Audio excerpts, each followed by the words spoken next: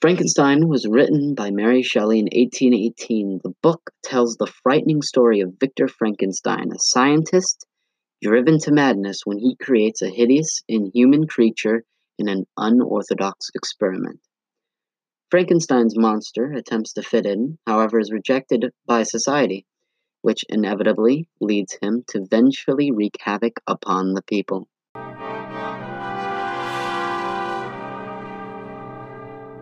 First up, we have characterization,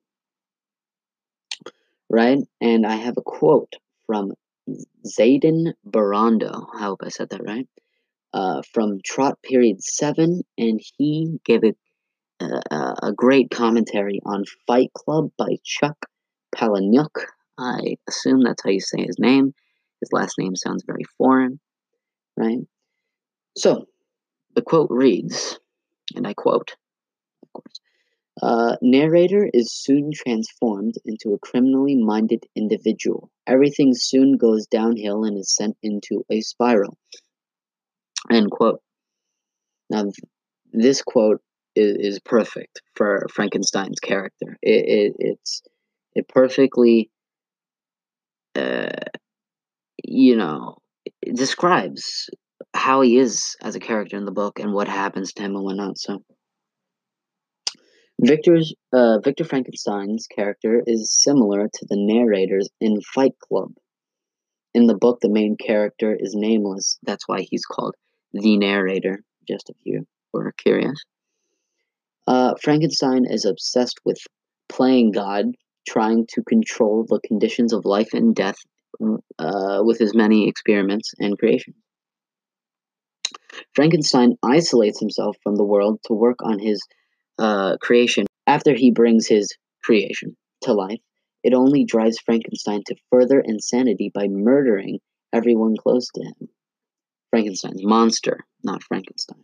Frankenstein's monster or creation is the one that's killing everyone close to him, and that drives Frankenstein to madness. Victor Frankenstein is transformed into a criminally minded individual, and his life goes downhill and is sent into a spiral when he creates the monster. I use those two quotes there, put them into my little sentence there, transformed into a criminally minded individual, and his life goes downhill and is sent into a spiral. Those are the key, words.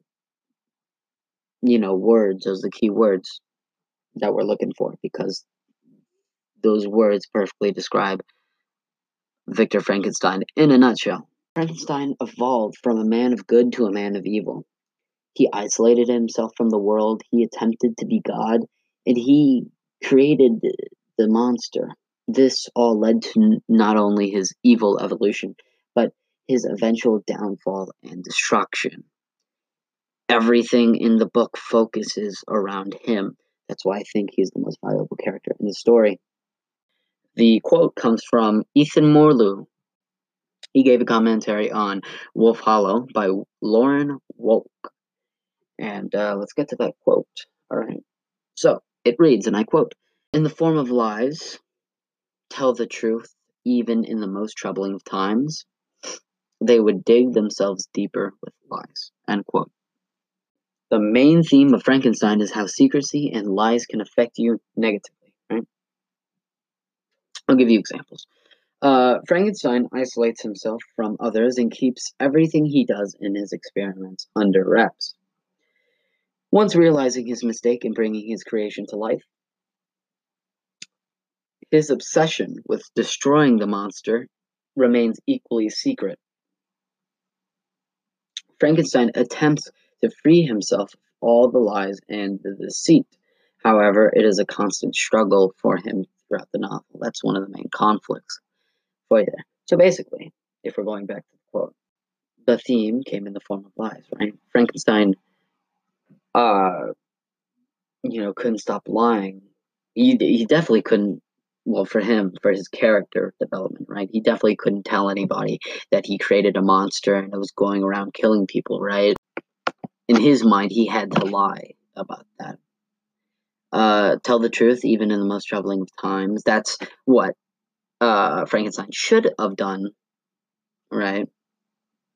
And He attempts to free himself of all those lies and deceit. Constant struggle for him throughout the novel, right? Last part, they would dig themselves deeper with lies, which is similar, I guess you could say, to digging yourself deeper, in a hole. You can't get out, you can't climb out, you're stuck in there, right?